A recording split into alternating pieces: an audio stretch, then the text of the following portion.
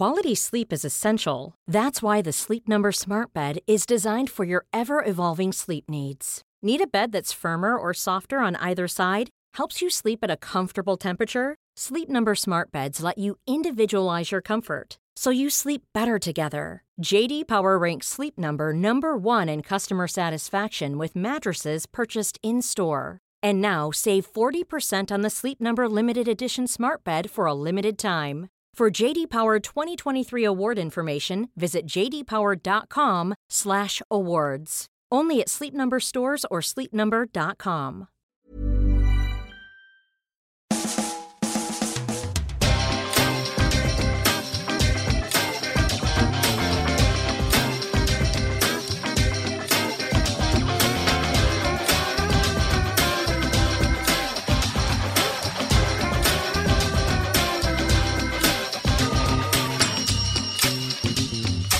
Hello and welcome to a brand new Arseblog Arsecast right here on arseblog.com. How are you? Hope you're well. We're heading into a big weekend, folks. That's right. It is the Mug Smashers at home. Arsenal have been on a brilliant run. You can't argue with 22 points from 24, but it's also fair to say that the opposition that we've faced have not been the same caliber as the opposition we're going to face this weekend, or the opposition that we faced at the start of the season when we played Manchester City and Chelsea and lost both of those games. So how we fare against Jurgen Klopp's side will give us a bit more insight into the work that Unai Emery is doing. We are going to talk about this game in a lot more detail. In a little while, we're going to talk to our friend Anton Svenbjörnsson, who's at Anton Stottle on Twitter. He is, of course, a Liverpool fan, and we'll be talking to him about their season, about the threats coming from that side of things and what he thinks of what's going on at Arsenal. And in a couple of minutes' time, I will be chatting to Daniel Storey, again about the Liverpool game, the Aaron Ramsey situation, how Unai Emery is using his strikers, Pierre-Emerick Aubameyang and Alexandre Lacazette, and how he might deploy them in this particular game, and lots more besides, so stick around for that. Just to touch very briefly on the week that was, we played in the Carabao Cup on Wednesday night. A very heavily rotated side beat Blackpool 2-1 at the Emirates on Wednesday night. Not the most memorable cup tie you'll ever see in your life. Some of that, of course, was because of the team that we selected, with more than half an eye on Liverpool. I'd say at least 7/8 of an eye, if not an entire eye, and maybe an eye and 2/5, just to be really sure about what we're doing this weekend. The goals: Stefan Lichtsteiner scoring his first Arsenal goal, Matteo Guendouzi with the assist, and then Emile Smith-Rowe getting his second Arsenal goal. He got one away in Europe, didn't he? But this was his first goal at the Emirates, and justifying his selection and all that kind of stuff. I think he played pretty well, all things considered, and those all things concern a number of senior players who didn't necessarily play that well. Blackpool got a goal back after we had Guendouzi sent off. I thought the second yellow card was probably a yellow card, but I thought the first one was harsh. But it wasn't anything really crazy from Guendouzi. He is banned for this weekend, though. He would have played a part, at least from the bench, in Saturday's game. He would give us an energetic option from the bench. But of course, much depends on what Unai Emery has available to him in defence. We have worries, as it stands, over Hector Bellerin. We have worries over Nacho Monreal and Sead Kolasinac. So we may not have a left back, and we may have a 34-year-old right back against a team like Liverpool with Mane, Firmino, Salah. I mean, I know Halloween is gone and everything else, but it would be truly frightening for Granit Xhaka to be facing Mo Salah at left back. I think generally he's done okay there, considering he's not a left back at all. But we saw what can happen when you're not given the right protection, or when you're left exposed in that position, and that was the penalty that Palace won on Sunday. Zaha winning the penalty, and costing us 2 points. Not that it was all Xhaka's fault. It was a string of errors, I think you might say, in that regard. But look, let's get on with the show. We can talk more about Liverpool. We can talk more about what's been going on at Arsenal. And I'm delighted to welcome back to the show, no longer from Football 365, but freelancing and doing some work for them along the way. It's Daniel Storey. Hi, Daniel. Hi there, you're right. I am fine. I want to ask you first and foremost about the start that Unai Emery has made at Arsenal. We did speak to you at the start of the season, or towards the start of the season. Having seen the first 3 months, I guess, of life at Arsenal under Unai Emery, what are your initial thoughts? I've been impressed, actually. I think it's fair to say that Arsenal have beat, other than last weekend, have beaten the teams they're better than and lost the teams they're worse than, albeit very early on in Emery's reign, which gave him a deserved free pass, I think, for those 2 defeats.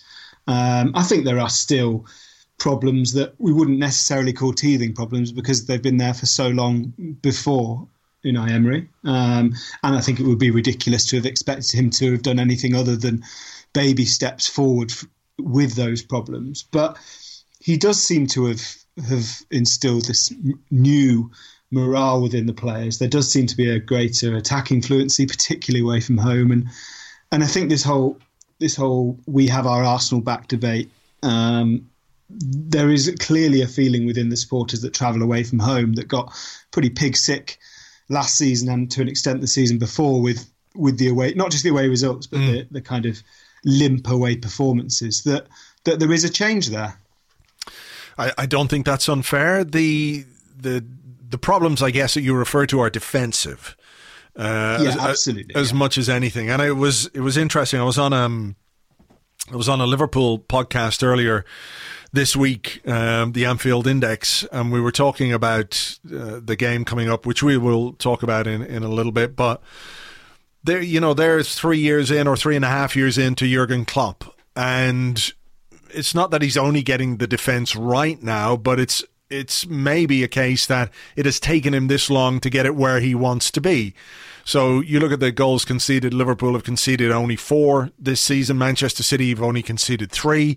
Arsenal have conceded 13, albeit 5 of them coming in those first 2 games. But if you have watched Arsenal this season, you will be, I guess, aware that potentially we could have conceded more goals than the 13 we have let in the Premier League because of the chances that the opposition have had.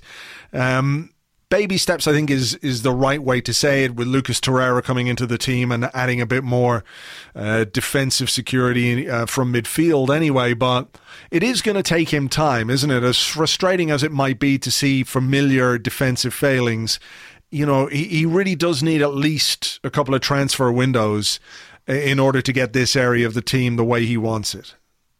Yeah, he does, and it might even take more than that. I think when we spoke before at the start of the season, we talked about Liverpool because Jurgen Klopp, for a period of time in charge there, was asked to improve what he had, but it became pretty clear pretty quickly that he was going to need a great deal more than that he was not going to be able to turn water into wine. And to an extent, I think that is what Unai Emery might be expected to do, because Arsenal don't have the financial capabilities of Manchester City or Manchester United.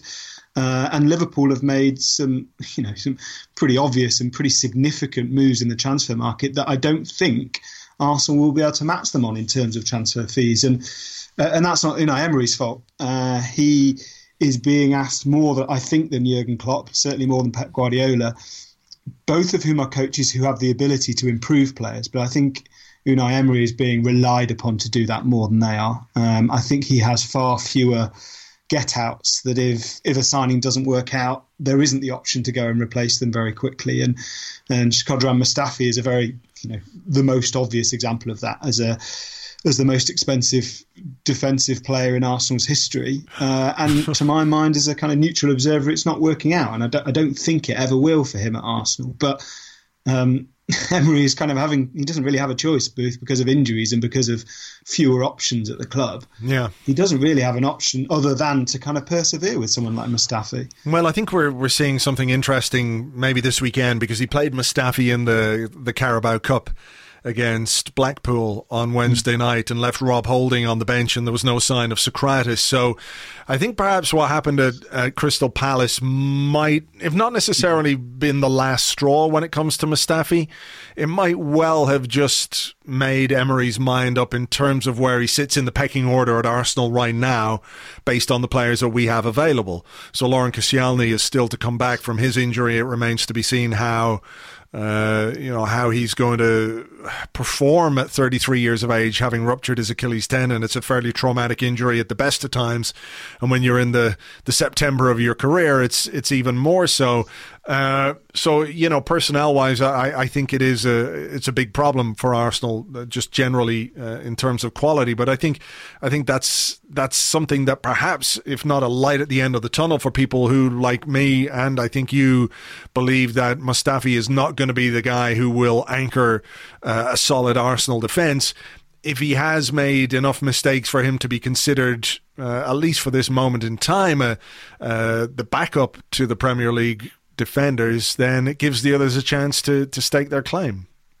Yeah, and one of the criticisms of Arsene Wenger's final probably 2 years in charge, and the fault doesn't necessarily lie with him, is that the fringe players that were given a chance to come into the team, not necessarily the young players, but the fringe players, those that had been pushed out by new signings perhaps, didn't really take their chance. And the idea that having a bigger squad provides extra competition for places is, I think, true, but there's also a danger that it kind of brings a general malaise from those who sit outside the first team, that when they do get a chance, they don't really step up. I think potentially Rob Holding is hopefully an exception to that. He did well last season, far better than I thought he would do when called upon, and if he does take Mustafi's place, it must be said it's as much to do with Mustafi's failings as Holding's strengths. But he's a young player who hopefully can start to seize that opportunity, because, as I say, it does feel like there's a different mood with Emery in charge, where players coming into a team don't feel like they're kind of fighting this tide of poor form and fighting this tide of calamity that almost becomes self-fulfilling. I wonder, as a manager, do you look at a 26-year-old defender sort of like Mustafi and see him make the same mistakes again and again, or make the same decisions again and again? It's not as if Mustafi is absolutely terrible for 90 minutes week in, week out. The issue with Mustafi for me is that he can be quite fine and actually quite effective at times and does have qualities, but these lapses in concentration and these decisions that he makes very often prove costly for Arsenal. And when you're a manager, do you look at a guy who's 26 and think, okay, if at this point in his career, having had the benefit of advice and coaching from the German national team, from his time in Italy, from his time in Valencia, at Arsenal, whether you think Arsene Wenger was a good defensive coach or not, Steve Bold was the assistant manager who was one of the greatest centre-halves in Arsenal's history. It's impossible not to think that Steve Bold at some point didn't take Mustafi aside and say, hey, look, stop doing that, stop sliding in, stop going off your feet in dangerous areas, be aware, all that kind of stuff. And then when you've got a 22-year-old like Rob Holding, who, in terms of his performances this season, has been certainly no worse than Mustafi, and you might argue that he has been better and more consistent because he hasn't made the same level of mistakes. Do you then make a decision? You go, okay, I've got more to work with. I can mould the 22-year-old more easily than I can the 26-year-old. Yeah, I think you're absolutely right. I think as well as age, it comes down to personality. But there's no doubt that during Wenger's final months, perhaps even years, but certainly months in charge, the accusation was that not that players weren't being coached properly, but that the improvement in players was slowing down in training, and that Wenger or the team around him had kind of lost the knack and the ability to make players into greater than the sum of their component parts. with Mustafi, that did allow him, I think, probably did allow him a stay of execution at the start of this season, in so much as I think every player probably had a clean slate under Unai Emery, and at that point I think it was logical to pick the German international, the £35 million signing. But yes, there comes a time when you have to think, well, actually, hang on a minute. If I continue, not only if I continue with this player, do I risk Arsenal being exposed, and particularly in games against teams like Liverpool, who will expose defensive flaws, but also what kind of message does it send to a young player if week after week a player is making the same mistakes and yet I'm keeping the faith with him? It almost demotivates Rob Holding as well as causing immediate issues in the first team. So, yeah, I think it's the right move, I have to say. Well, look, like we said, he's going to need a couple of transfer windows at least to get the defenders in that he needs, and it's not just at centre-half either. But, that's a discussion we can have maybe in January again and next summer. But I want to ask you about Aaron Ramsey and the contract situation that he's found himself in, or that he's allowed to happen, or that Arsenal have allowed to happen. It's not simply a question of it being one party at play here. It does take two to tango when it comes to signing a new deal. But I thought it very interesting that the new head of football, Raul Sanllehi, spoke quite candidly about how contract management was something that they're going to have to improve on, that they have to make a decision on a player when there's 2 years left on his contract, not when there's 1 year left or 18 months left. They have to judge a situation and think, is this player going to sign? Will he stay with us? Can we get him to extend his deal? If they have doubts over that, maybe they have to go in a different direction.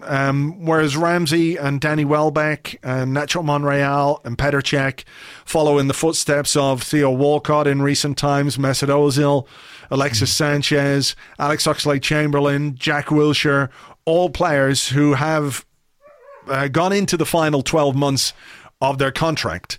And whatever way you want to dress it up and however you want to rationalize those situations on a collective basis or an individual basis, it's not a good way for a football club to run, particularly when you're in a situation where you have to spend, or the only money you have to spend is the money you generate yourself. And that's the case with Arsenal, despite KFC taking over. Yeah, I completely agree. I do feel for Aaron Ramsey in the sense that I think he, in some very vague, ethereal way, he represents the old Arsenal, the Arsene Wenger Arsenal, which actually does him a disservice, because for there are some seasons when actually he was the exception to the rule, particularly in big games, and I'm obviously thinking of FA Cup finals and FA Cup semi-finals, where he was the player that dragged the team on. I actually think in this individual situation it probably comes down to Mesut Ozil, in that both in terms of the money that Arsenal have laid out on Ozil's contract and the faith that they've put in him, but also Mesut's role in the team. I think as soon as Ozil had signed that contract and had kind of made noises, and the club had made noises, that they saw him as this number 10 creator behind Lacazette and Aubameyang kind of dovetailing around, I think it made it very difficult for Aaron to keep a natural place in that team, because he played on the right or the left of a 4-3-3 under Wenger at times. It was kind of farmed out of position a little bit. I don't think defensively Arsenal are strong enough in central defence or centre midfield to have him as one of the two midfielders in a 4-2-3-1. And that, again, that's not Aaron's fault. That's kind of the deficiencies and the flaws in those around him. But because of that, it kind of doesn't lead a very natural place for him in the starting team, and that's a very difficult platform from which to lay out a huge amount of faith and money on another big deal. I mean, is it a case? Well, I certainly think it's a case that a decision should have been made on his future long before now. Yes, and that people say, well, you can't just sell a player.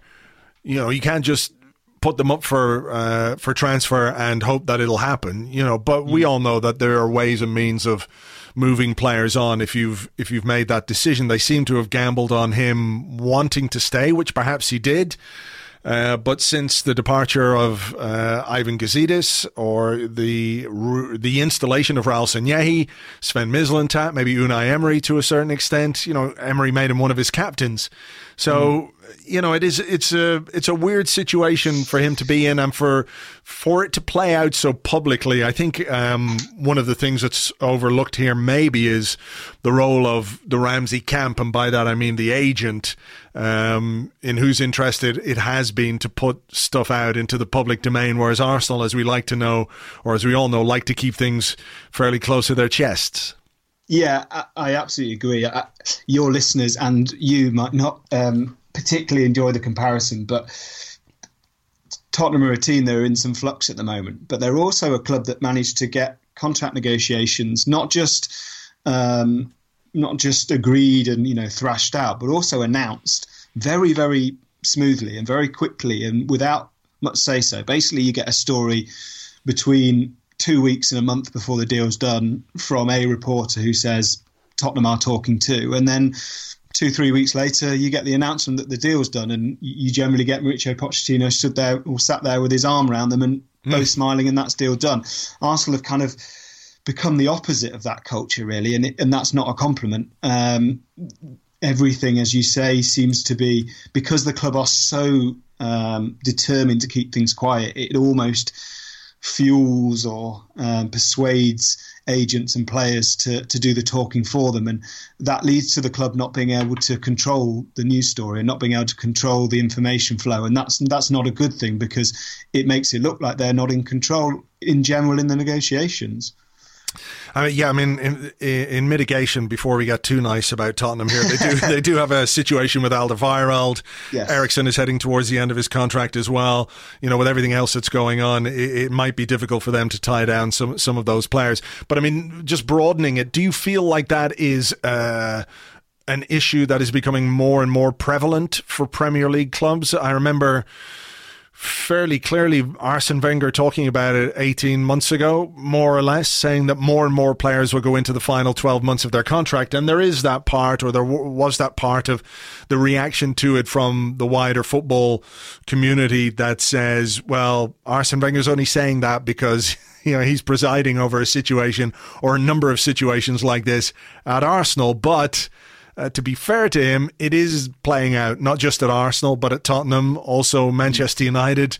David De Gea, a high-profile player, and there are some others there as well who are heading in that direction. So is it something that, as transfer fees get bigger and bigger and less affordable, let's be realistic about this, however much money there is sloshing around in the game and however much money there is coming in from broadcasting and what have you, a player available for free is far better value than any transfer fee you're going to pay.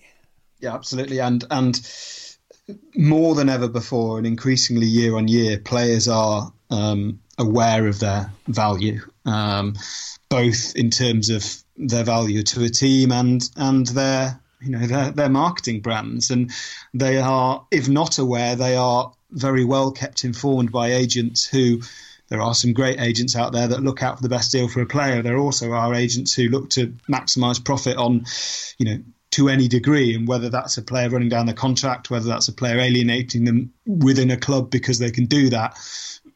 Players are increasingly prepared to do that. They understand their value, and they also understand their growing power. They understand that if they can control the story, if they can control the information flow to the media, that transfer stories and contract stories are bigger business than they've ever been before. And that only pushes the power closer to them. And I do think Arsene Wenger is right. I think there are very few clubs in the world now, and there are fewer each year, who can sit above this kind of this shark-infested pool. And the only thing that allows clubs to do that is having a whacking amount of money in which... and as I say, clubs like Arsenal simply aren't able to cope with that anymore. And it takes very clever management. It takes a club being seen to move in the right direction. And I do believe Arsenal are that now. I suspect that things like the Ramsey deal and obviously, Oxlade-Chamberlain, the others you mentioned, they came as a result of an Arsenal that were heading in the wrong direction. Yeah. I think Aaron Ramsey, to an extent, is a hangover of that. I do believe, and I hope, that Arsenal are addressing that, and that they are starting to, to move away from the bottom of the nadir of where they got to. And as they move in the right direction, I do believe that things will improve. But it's a long task, and the David De Gea example is absolutely spot on, because very quickly a player can become disillusioned. A player that was highly motivated to stay at a club can become pretty disillusioned. Look, moving away from transfers, because we've got January to come and we can revisit this and next summer, and we know how much everybody loves to win the transfer trophy, even if that might change over the coming years in terms of what we spend. Let's get back to what's happening on the pitch at Arsenal. You say, and quite rightly, I agree with you, Arsenal have beaten who they should have beaten this season. They've beaten the teams that they're supposedly better than. And for me, people have said, well, okay, you've done very well. You've taken 22 points from 24, but you haven't played anybody good. And I'll hold my hands up and say, yeah, maybe that's true. You still have to go out there and get the results. You still have to, if the expectation is go beat those teams and you go beat those teams, I don't see what the problem is. But it's also true to say that Saturday's game against Liverpool will be the first, not real test, but it will be a real marker or a way for us to gauge the process, or the progress rather, that Unai Emery says process all the time, so it's in my head every time I use his name. The progress that we've made since the Chelsea game and the Manchester City game. Liverpool are a fantastic side this season. Not only are they very threatening from an attacking point of view, they've finally discovered how to defend. They've got a good goalkeeper. They've got a good, a good guy who dominates the centre of their defence. It's going to be very difficult for Arsenal on Saturday at the Emirates. How do you see Unai Emery approaching this one, given that it is a home game as well? Yeah. I actually, and I don't want to be the bearer of bad predictions, but I think Liverpool are probably the worst team for Arsenal to play. Not necessarily now, but just in general. When Pep Guardiola took Manchester City to Anfield and drew 0-0, he was asked after the game about their style, and he said, "Look, if you play against Liverpool and you try and attack them, if you play expansively, then they'll kill you. You're looking for the 1%. That's the phrase he used." And the problem for Unai Emery is that Arsenal, as they are in this kind of formative stage under his management, they don't really know any other way of playing than to attack. They've become, I think, I called them earlier in the season, it wasn't entirely complimentary, but I called them the accidental entertainers, in that they have become that at the moment. They've kept fewer clean sheets than Emery would like, but they've scored more goals than anyone would have expected. But Liverpool are the worst team to do that against. I honestly believe that. With the defensive problems Arsenal have anyway, and the injury concerns, particularly at left back, where Mo Salah will look up to kind of latch on to whoever is playing in that position, it is going to be very, very hard. I think Emery in my mind, has to go one of two ways, and has to go to one of two extremes. He either has to say, right, okay, let's try a makeshift, a version of the Manchester City style of let's try and shut up shop a bit and hit them on the counter, or he has to fully embrace how Arsenal have, the Arsenal of Cardiff City in September, of let's just go at teams, and yes, we will concede, but let's hope we score more than them, and that'll either go very well, or it'll become very messy very quickly.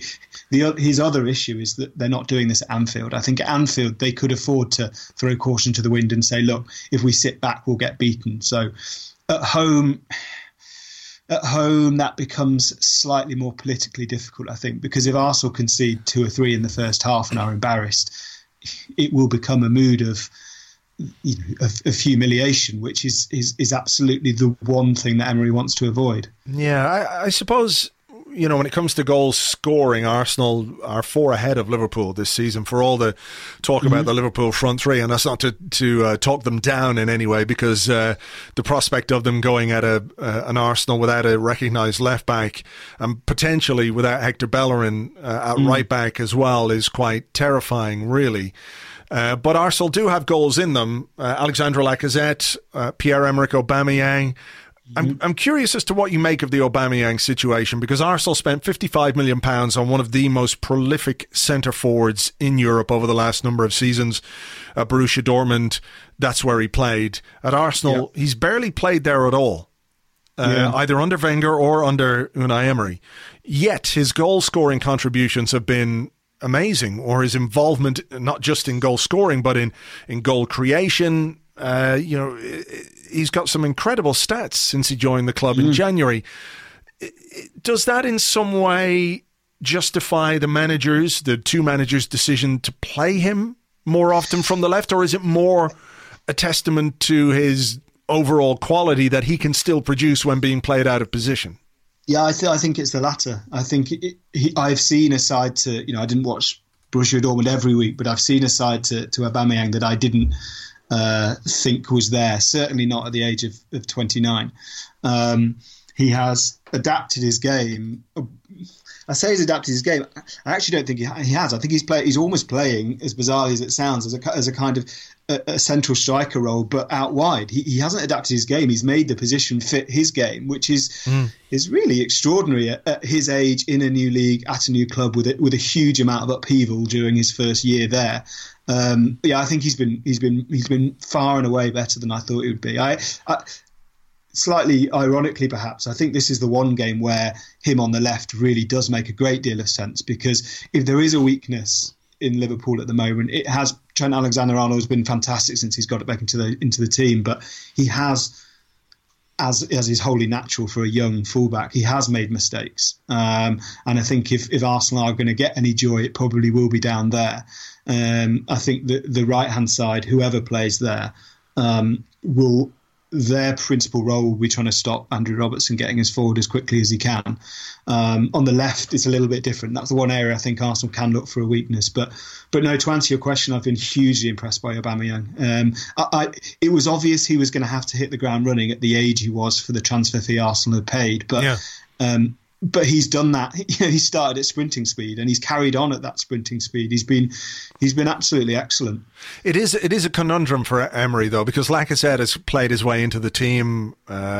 He looks a more confident, a more rounded, a stronger player than he was last season. I even spoke about it, I think, last week, saying it was frustrating being taken off at 60 minutes all the time, because as a striker, if you get chances against tiring legs as a defender, it just gives you that little 1 or 2% that makes it not necessarily easy to score a goal, but easier, or chances come along a bit more easily in the final 20 minutes of games. And he didn't really get that to an extent, but he has played well. And beyond a system which involves playing two strikers, which Emery did at Fulham, in a way, with Danny Welbeck and Lacazette starting up front there, he kind of has to play Aubameyang on the left, because Lacazette can't play in one of the wide positions. So he is in some way banking on the quality of Aubameyang to overcome the fact that playing out there makes his involvement in the game much more peripheral than people might like. Or when he's on the ball, it's not necessarily his game is taking the ball down the left-hand side, and he's not, despite some similarities in their physique and their pace and everything else, he's not as rounded a footballer as Thierry Henry was, who you could absolutely play as a winger if you really wanted to, whereas Lacazette or Aubameyang is much more of a finisher, a penalty box player.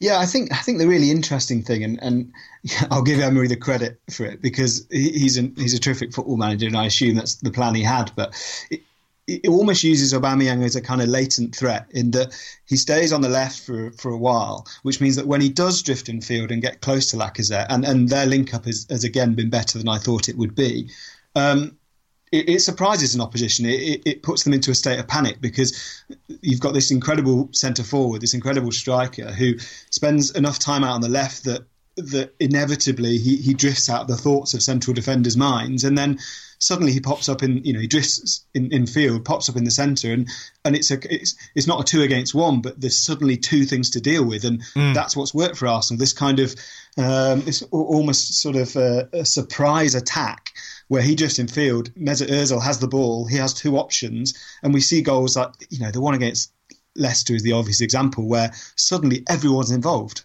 And I think that, as I say, it's almost been used as a latent threat and used as a surprise tactic, which is quite, for a manager who has only been with a club for 2 or 3 months, is pretty complex tactical work, and it's working. Well, look, as Arsenal fans, we have to hope that side of our game is strong. I suppose the thing is, what he's got available to him from a defensive point of view may well inform what he does a little bit further forward. That if he doesn't have a recognised left back, is he going to be able to play Aubameyang on the left, or is he going to have to put somebody who's maybe a bit more defensively minded out there? Similarly, with Hector Bellerin, a very key part of the way that Arsenal attack down the right-hand side. If he's not available, what's he going to do with the right-hand side of that attack? So it is kind of up in the air, but big things for him to think about. But I hope Arsenal can score the goals. I'm not 100% confident we're going to keep them out, but we'll wait and see. But Daniel, we better leave it there. Thanks a million. Great to talk to you as always. Not at all. Thank you very much for having me. You can follow Daniel on Twitter. He is at DanielStory85. That is at DanielStory85. And you can find him writing, well, all over the place now because he's a freelance guy. Just to point out that a bit earlier when I was talking about the Carabao Cup, I neglected to mention the fact that we'd drawn Spurs in the quarter-final. I should have mentioned that. I'm very sorry. But it is, of course, a little way down the line. It happens in December, maybe around the 18th, 17th or 18th of December. So that is a bridge we can cross when we come to it. Unless, of course, the Tottenham have been put in charge of building that particular bridge, in which case it won't be finished. And we'll just have to stand around going, look, your bridge, it's not finished. We can't cross the bridge because, you don't know how to build a bridge. What's that? You've taken another £270 million loan to build a bridge, eh? What's your debt now? 600, 700, 800 million pounds?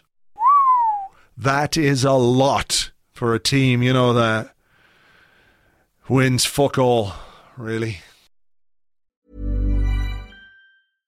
Imagine the softest sheets you've ever felt. Now imagine them getting even softer over time. That's what you'll feel with Boll & Branch's organic cotton sheets. In a recent customer survey, 96% replied that Boll & Branch sheets get softer with every wash. Start getting your best night's sleep in these sheets that get softer and softer for years to come. Try their sheets with a 30-night guarantee. Plus, get 15% off your first order at bollandbranch.com. Code BUTTERY. Exclusions apply. See site for details. Hey there, it's Michelle Norris. I'm host of a podcast called Your Mama's Kitchen. When I travel, I'm usually looking for a way to find a taste of home when I'm not at home. And one of the things I love to do when I am at home is entertain. And Airbnb allows me to do that. When I was in California recently, I rented a house that had a great kitchen. And when we were sitting around the table, we were all thinking, we're in someone else's house. Someone could be in all of our homes as well. If you have a home, but you're not always at home, you have an Airbnb. Your home might be worth more than you think. Find out how much at airbnb.com/host. Right. To get a Liverpool perspective on what's coming up this weekend, on Saturday evening at the Emirates Stadium, I'm joined by a man who we had on during the summer. He was on the podcast to talk about Iceland's World Cup adventure. It is Anton Sveinbjörnsson. Hey, how are you? Very good. Well, look, you're here because you are a Liverpool fan. Arsenal are playing Liverpool this weekend at the Emirates. And when we look at the league table, Arsenal are sitting just a couple of points behind Liverpool. I think is it 3 points or 4 points? I have to have a quick look here. It is 4 points behind Liverpool, 4 points behind Manchester City. How are you feeling about coming to play Arsenal at the Emirates at this point in your season? Unbeaten, you've only conceded 4 goals. What are your thoughts? I mean, you must feel quite confident. Well, it's, what they say, a week is a long time in football. And, it was a last minute equalizer last weekend that would have meant that if Arsenal had won, then you could overtake us on Saturday. And now it looks like we can take a 7-point lead. So again, week is a long time in football. Well, yes, it is a long time in football, but I mean, generally speaking, how have you viewed Liverpool's start to this campaign? You've played 10, won 8, drawn 2, scored 20 goals, conceded only 4 goals. And I suppose if you're a Liverpool fan of long standing, that particular statistic, the fact that you've only conceded 4 goals, will be of great interest. Yeah, I mean, I'm happy that I can finally say this because of the good place that Liverpool are in at the moment. Because, you know, like most Liverpool fans, I think I spent most of my childhood being insanely jealous of Arsenal, especially during the Houllier era when both clubs had French managers. And it's kind of strange how Liverpool are now the team that I always wanted them to be, and used to be Arsenal. I remember still this image I have of Arsenal is what I think of as Houlier's last season, but you probably think of more as the Invincibles. But that's just a matter of perspective. It certainly is. Because in both games, I remember we took an early lead. I think in the game at Anfield, it was Kewell, and in the game at Emirates, it was Hyypiä, or the other way around. I don't remember. Yeah, it was Hyypiä, yeah. And Arsenal came from behind in both games and beat us quite convincingly to a point where I thought we gave it everything we had and we just came up that short. And I feel like that's maybe not where Liverpool are at now, but kind of, I feel like I've talked about this for those of you who follow me on Twitter. I talk about that Klopp has really invested in, for the lack of a better term, Premier League history. He's trying to build teams like the ones that used to win the league year in, year out, like Ferguson's 2006 to 2009 and obviously the Arsenal team.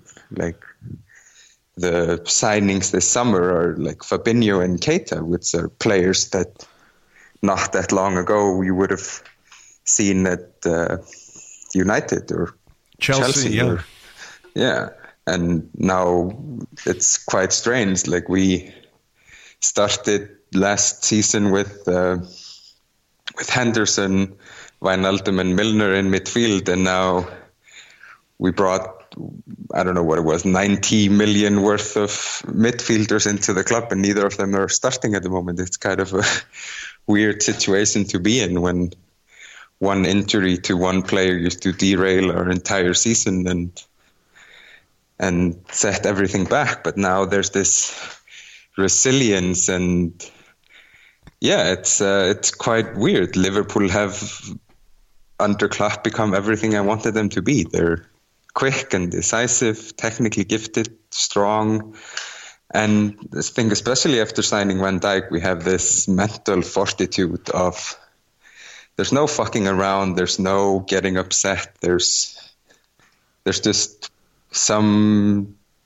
there's a shift in mentality. And I think that's, from my perspective, that's beautiful to see. And I think that's, you now have a feeling that you can win every game you go into, which is great. Does that come from having a defensive platform or some defensive solidity that really hasn't been the case for a number of years? You know, centre halves at Liverpool have been error prone.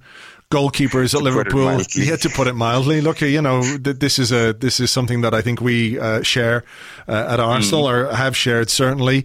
Goalkeepers at Liverpool have been error prone, sometimes on the biggest stage imaginable. I don't mean to, bring up any bad memories for you or anything like that, but there is a reason why Liverpool went out and spent that much money on a goalkeeper this summer. So it does allow you, however good you are from an attacking point of view or from a midfield point of view, if you're playing with players who cost you goals week in, week out, or are capable of costing you goals at any moment in any game, it's very difficult to build that kind of mentality where you feel like you can win, because ultimately you feel like you've got enough quality to score goals, but at the bottom of that, you know that one moment could change the trajectory of a game in a huge way.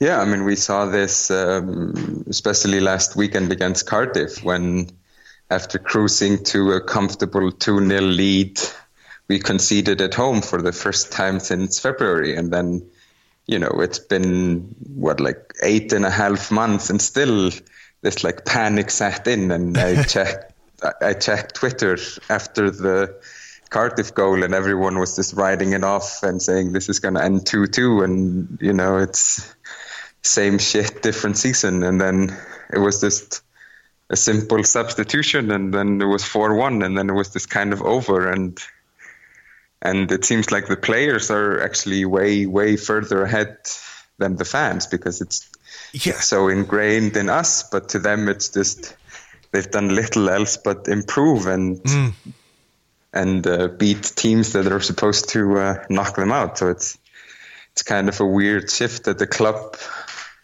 is now more, or not more ambitious. That's obviously far too big of a fan base to generalize like that. But that nervousness that shakes through the crowd seems to not affect the players. But yeah, I think the word ingrained is absolutely right, because, you know, we have it at Arsenal and have had it down the years, where you can see how the momentum of a game will shift, and you can almost, or used to be able anyway, to predict how we would react to that. So you concede one and you're a goal up, and you know you're going to concede again, because you can just feel it flow through everybody. And it will take a little while, I think, for that to get out of people. As well as that, though, I think there is something, isn't there, within the football fan, where however optimistic you are, or however positive you are, there's a worst case scenario mindset where you concede one and you're 2-1 up and there's 20 minutes to go,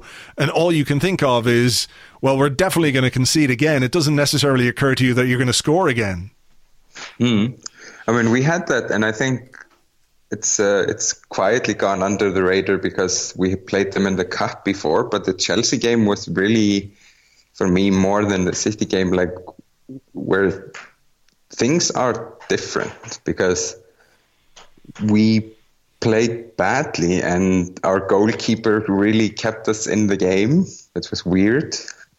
Like both Hazard and Willian both got through and somehow didn't put us to the sword. And then Sturridge came off the bench and scored that incredible goal from literally nothing. Yeah.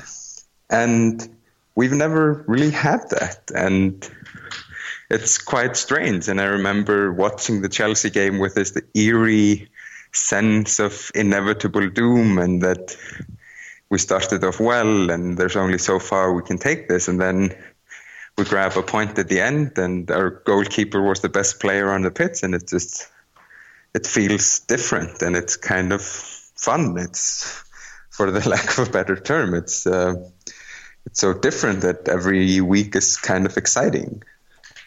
Well, when things change, it can get exciting. You know, when something that you've hankered for a long time actually comes to pass, there's something fulfilling about it. You know, so I think, Arsenal fans would be equally keen to see a strong central defensive partnership, for example, something we haven't really had for a couple of seasons at least. When Mertesacker and Koscielny worked very well together, that was a very good partnership, whereas now we don't really have that. We're not quite sure who the parts are that make that up.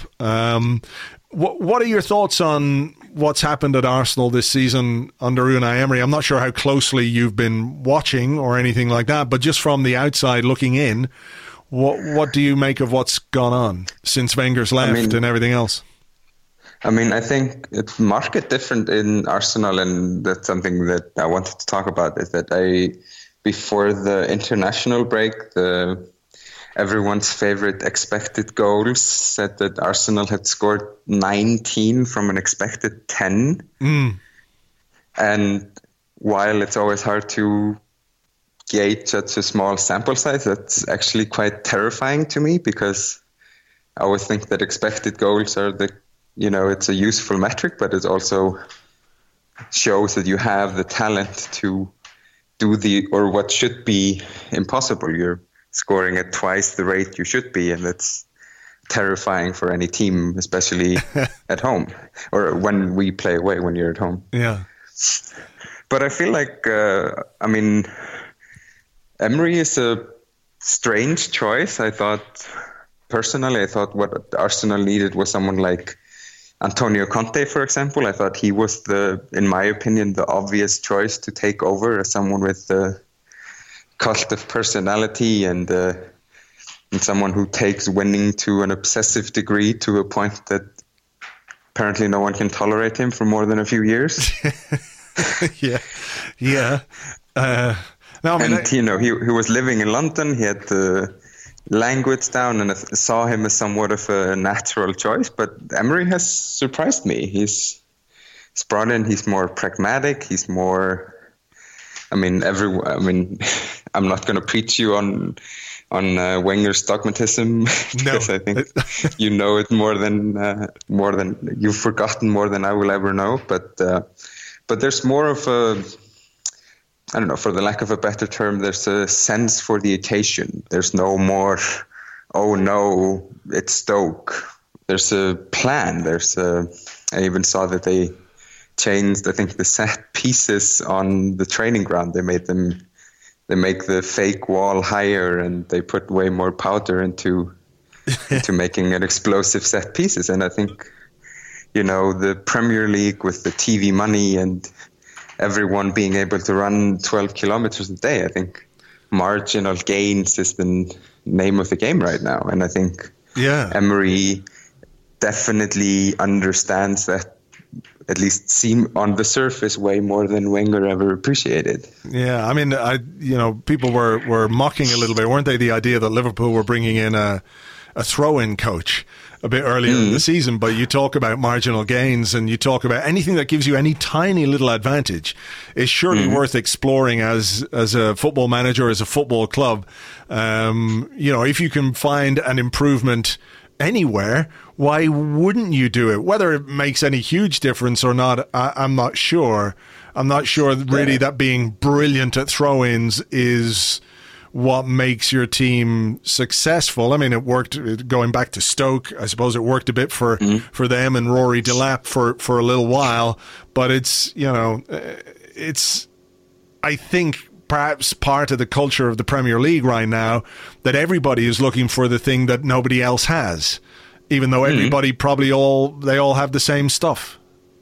Yeah, I think that's a good point. And I also think that to some degree, I think how bad the PSG job went somewhat works to Arsenal's advantage, because I think everyone kind of underestimated Emery to a degree where, he got the big job and then that didn't lead anywhere. So I think people underestimated him a bit. And I think, 10 games in a row, 11 games in a row now that you're undefeated? I think it's 12 games. It was 11 wins, maybe 13 games now. I can't quite get the number right, but it was. Yeah, it's. But I remember, watched the live scores, and Arsenal just kept picking up points, and it was something where they were playing the kind of, I don't know, not to rub salt in the wound. I think both of us are sensitive enough to traumatic experiences to not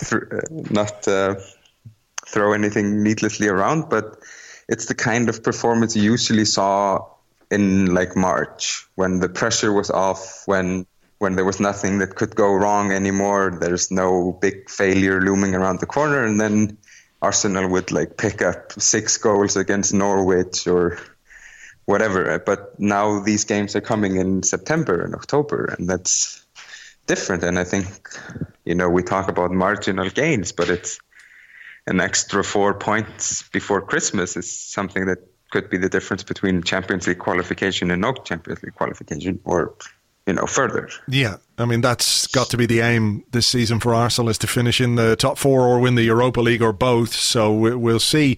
If you want to win the Europa League, you got the right guy. Yeah, well, that's very true. 3 in a row at Sevilla. And, just to just to sort of talk a little bit about the PSG job, I mean, the perception is that it went badly, but he did win the treble in his final season. He did win the cup, I think, in his first season, and Monaco won the league. In the first season, he was there with the second highest ever points total in French league history. So, look, it didn't go as well as he would have liked, I'm sure, particularly in the Champions League, but, you know, you have to take into account it is, as a football club, fucking insane. Absolutely. Insane. And that's what I mean. I think that really, like, helped him in a way, because he has now dealt with the extreme. So even whatever the Özil situation is, he just came from Neymar, so he's probably just fine with stamping his authority on Özil right now. Seems like a walk in the park, and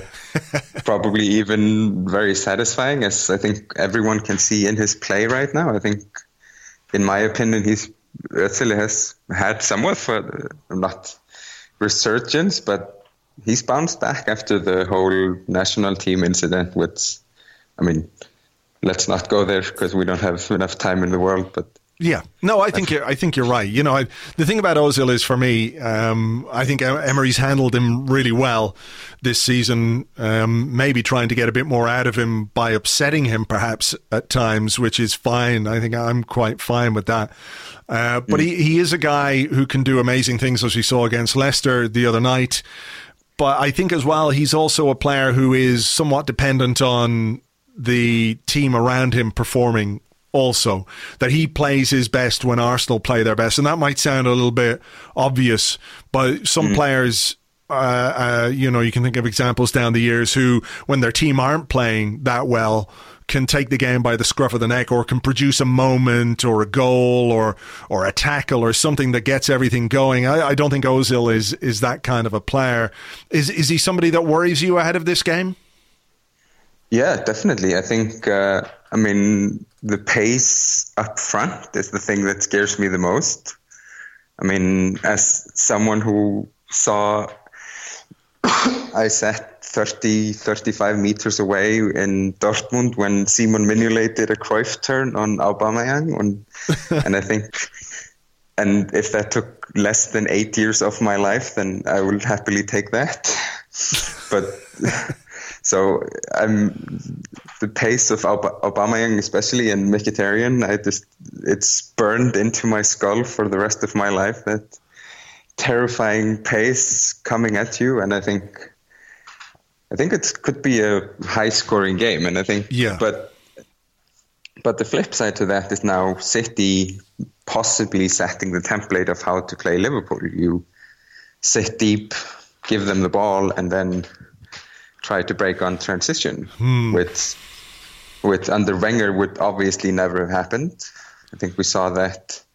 I mean, what is it now? 5 years when you came to Anfield and we were pretty much, I think, 1 or 2 points apart in the league, and then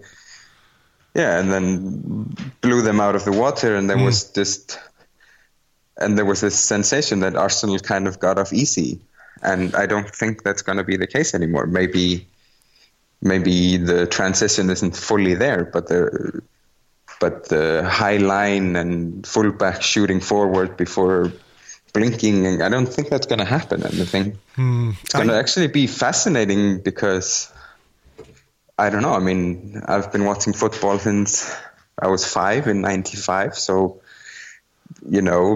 at the age, all my life, I've known Arsenal as Wenger's team.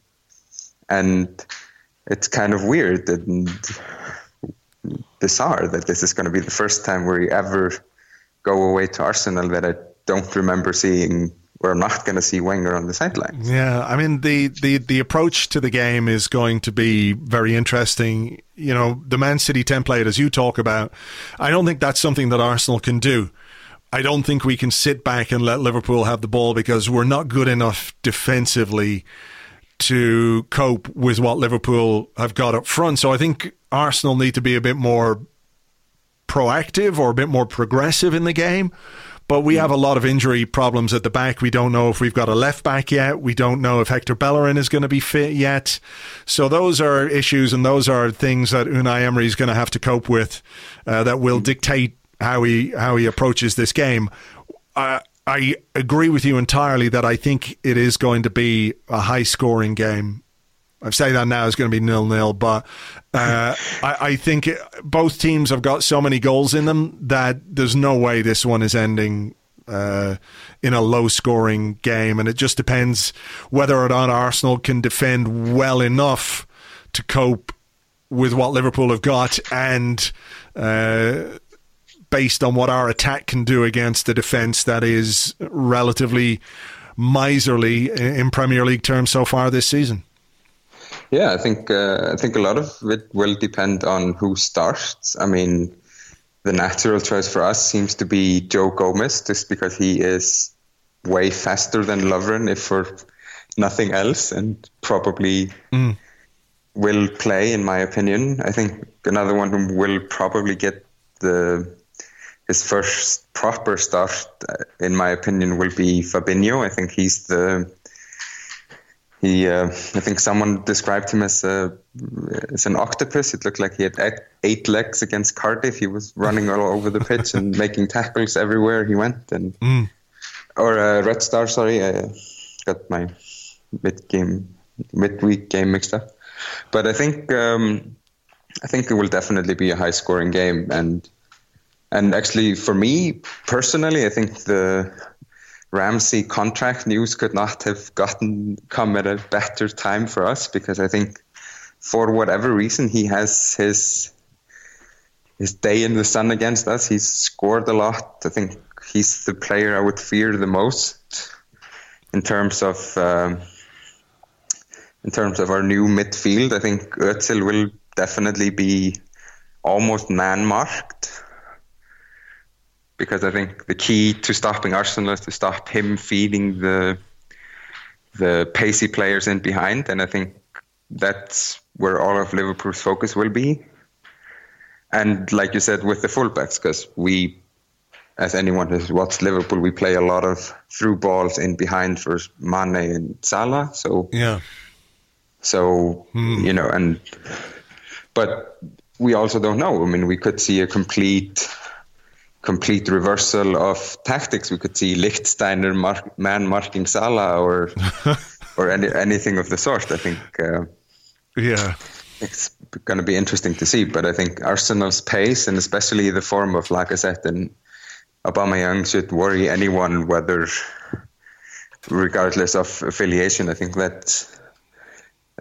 weirdly enough, that's the kind of system that should have thrived under Wenger but didn't.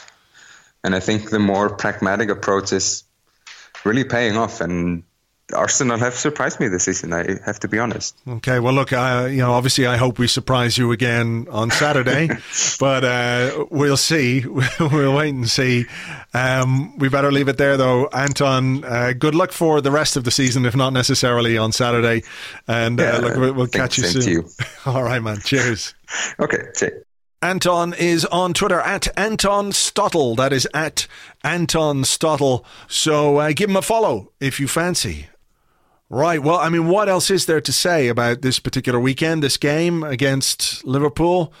One which I think is a marker in our season. The next couple of weeks, maybe the next month or so, is going to tell us a lot, I think, about where we are and where we're going and how much progress we have actually made under Unai Emery. We have made progress this season. I know not everything has been perfect, but when you compare our record away from home this season to our record away from home last season, there's an improvement. We're winning games against teams that we should beat. The next step now is to take something from games against teams who have traditionally, or certainly in the last number of seasons, caused us an awful lot of problems. Our record against the Big Five, the Big Six, whatever you want to call it, hasn't been particularly great. We've lost against Man City already this season. We've lost against Chelsea. And we can all understand that. I think we can all put those results in a little bit of context. But what we need to see now, I think, is the ability to get something from a game against a team like Liverpool, particularly at home. as much as taking 22 points from 24 will give fans and the players and the team confidence, getting a result against Liverpool, however we get it and whatever result it is, of course I'm talking about a win or a draw, and I would be okay with a draw at home this weekend against Liverpool because of how good they are from an attacking point of view and how iffy we are defensively. I think a draw would be a decent result. Of course, it depends on the context of the game. It depends on who we have available at the back. A draw with a back four of Lichtsteiner holding Socrates and Xhaka or Maitland-Niles would be a fantastic result. Whereas if we did have players fit and ready and in their natural positions, and you know what I'm saying, though. It really does depend on what happens on the day and what happens on the training ground and everything else. Either way, to come away from this particular fixture with a point or 3 points would be something I think we can be happy with, because it would show that we have made a certain amount of progress when it comes to these games. There's 2 more coming up inside a month as well, with Tottenham and Manchester United, games that are going to test us and push us to our limits far more than playing, the likes of Cardiff and Newcastle, etc., with all due respect to those guys. It's going to be fascinating to see how we perform and what way Emery is going to approach this game. He can't sit back and defend. You just can't do it. Not with the defenders that we have. If you have a world-class defence, then maybe you could give that a go and look to hit them on the counter. I don't think we can bank on keeping a clean sheet in this particular game, so we do have to focus something on the attacking side of our game. And midfield control and the front four and everything else will be really important in that regard. So I'm very curious, very interested to see how it's going to go. I'm actually going over for the game this weekend, which I'm excited about. Going with the mug smasher himself. Not that it's relevant in any way, but Liverpool don't really have the greatest record when he goes to the game with me. So let's keep fingers crossed for that. Not that I think it's down to him. Although, no, that's a straw that I'm grasping at there. Anyway, we'll have a fun time, I'm sure, one way or the other. Hopefully one of us will have a more fun time than the other one. And by one of us, I mean me. But I'm magnanimous enough to buy him a beer afterwards if things don't go our way. Hopefully we'll see a few of you in the usual place to have a beer or two pre-game and post-game. James and I will be here on, I don't know when, maybe Sunday or maybe Monday for the Arscast Extra. I'll keep you informed on Twitter, at Arsblog on Twitter, if you're not following already. So we'll announce them when we're going to be doing the Arscast Extra. And next week I will have a little bit of a bonus podcast for you as well, midweek job. I spoke to the author of a brand new book about Unai Emery. It's called El Maestro. Romain Molina is the author. We had a good chat about that, so I'm going to put that up early next week as well. So some extra podcast action for you. In the meantime, have a great weekend. Let's keep fingers crossed for the right result on Saturday, and we'll catch you on the next one. Until then, cheers. Bye-bye.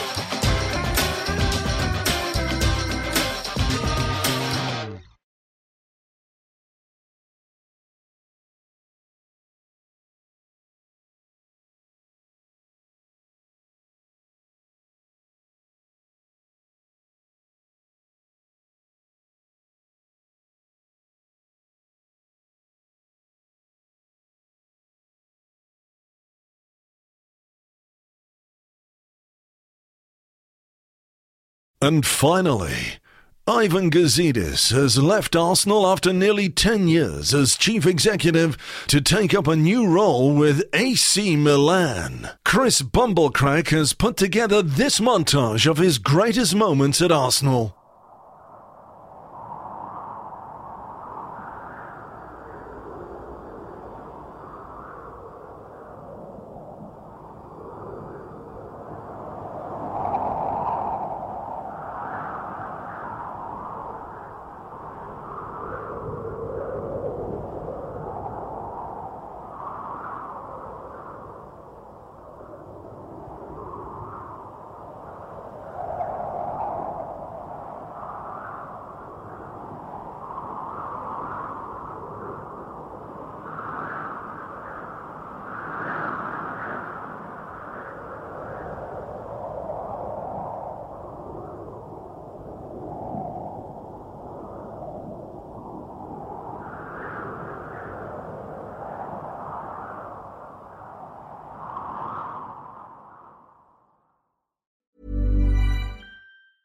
Mom deserves the best, and there's no better place to shop for Mother's Day than Whole Foods Market. They're your destination for unbeatable savings, from premium gifts to show-stopping flowers and irresistible desserts. Start by saving 33% with Prime on all body care and candles. Then get a 15-stem bunch of tulips for just $9.99 each with Prime. Round out Mom's menu with festive rosé, irresistible berry chantilly cake, and more special treats. Come celebrate Mother's Day at Whole Foods Market.